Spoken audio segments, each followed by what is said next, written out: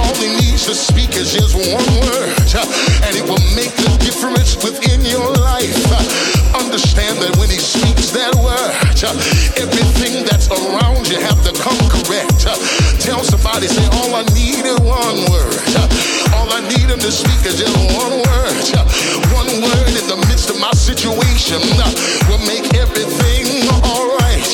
Is there anybody in here that knows all you need is one word?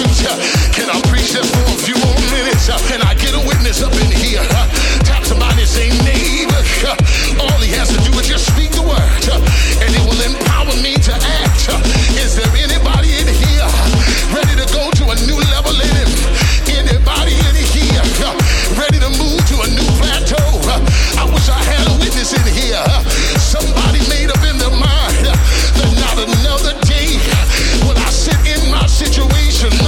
Not another day am I going to complain about where I am, because I heard the word of the Lord.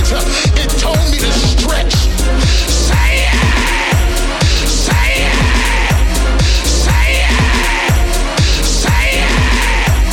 Say it! Say it! Say it! Say it!